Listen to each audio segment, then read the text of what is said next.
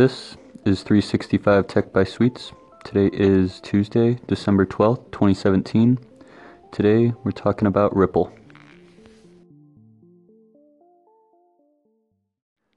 Ripple is two things. One, a digital currency known as XRP, and also an open payment network.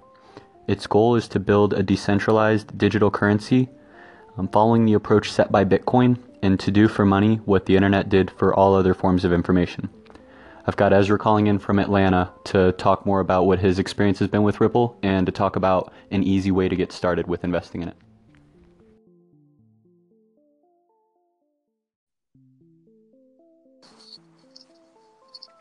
Hello there.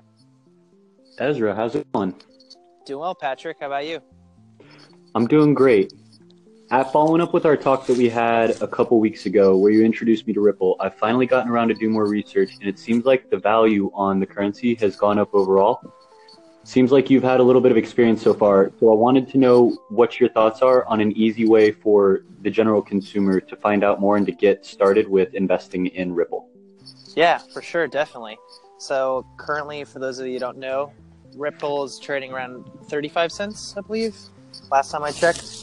And so it's definitely, for those that want to get into Ripple, obviously it's kind of at the ground floor right now in terms of price. So the quickest way to get in, there are a few ways, one of which is that people can sign up. There are a few exchanges that they can get in on, including exchanges such as Bitstamp, Kraken, GateHub. And basically all you do is you set up an account on there and you link either a bank account or a credit or debit card, and you can go ahead and just start converting your US dollars into Ripple. Another method is, if you don't want to use one of those exchanges, you can actually use the popular app Coinbase, and you can buy Bitcoin or Ethereum. And you can take Bitcoin or Ethereum and then send it through another website such as Shapeshift or Changely, which are currency converters. For a small fee, they'll convert your Bitcoin or Ethereum into Ripple. And then you can store it on a digital wallet through a website such as Coin, or you can use a physical wallet as well, like in the form of cold storage, which is essentially like a flash drive. So those are a few ways that you can transact Ripple at the moment, until probably with its popularity, Coinbase might actually open up Ripple as you could just directly open up the Coinbase app and just buy Ripple straight from within there. Right now, that's not the case, but with Ripple rising in popularity, it's up 40% today. That could very well soon be an option. So, do you see long-term growth with Ripple? Have you been putting more time into looking into it?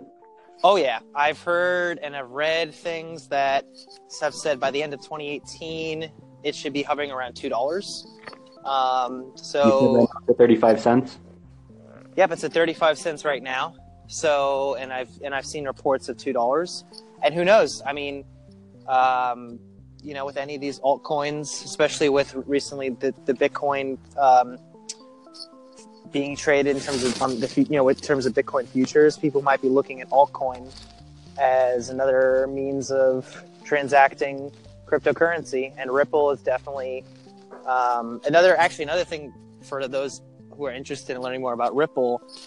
About XRP, which the company is called Ripple. They actually put a hiatus on their ability to buy their own currency.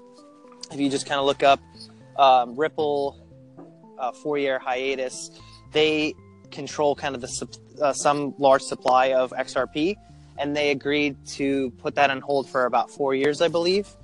And so they're really committed to not really manipulating. They want to be able to buy into the value of XRP, but they also understand that the user base needs to grow.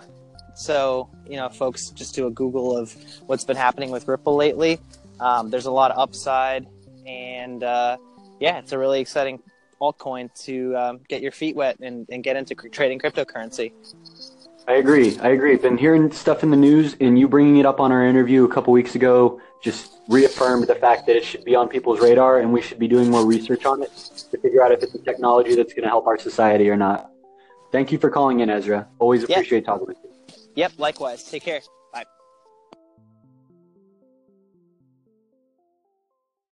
Right now, payment systems are like how emails were in the 80s. Everyone's got their own systems, and the systems don't talk together. They don't talk with each other very well. What Ripple is doing is they're trying to connect all of these different payment systems together in a seamless fashion so we can transfer money around the world without having to pay massive fees, without having to wait extremely large amounts of time, and without having to deal with all the hassle that financial systems currently put on us.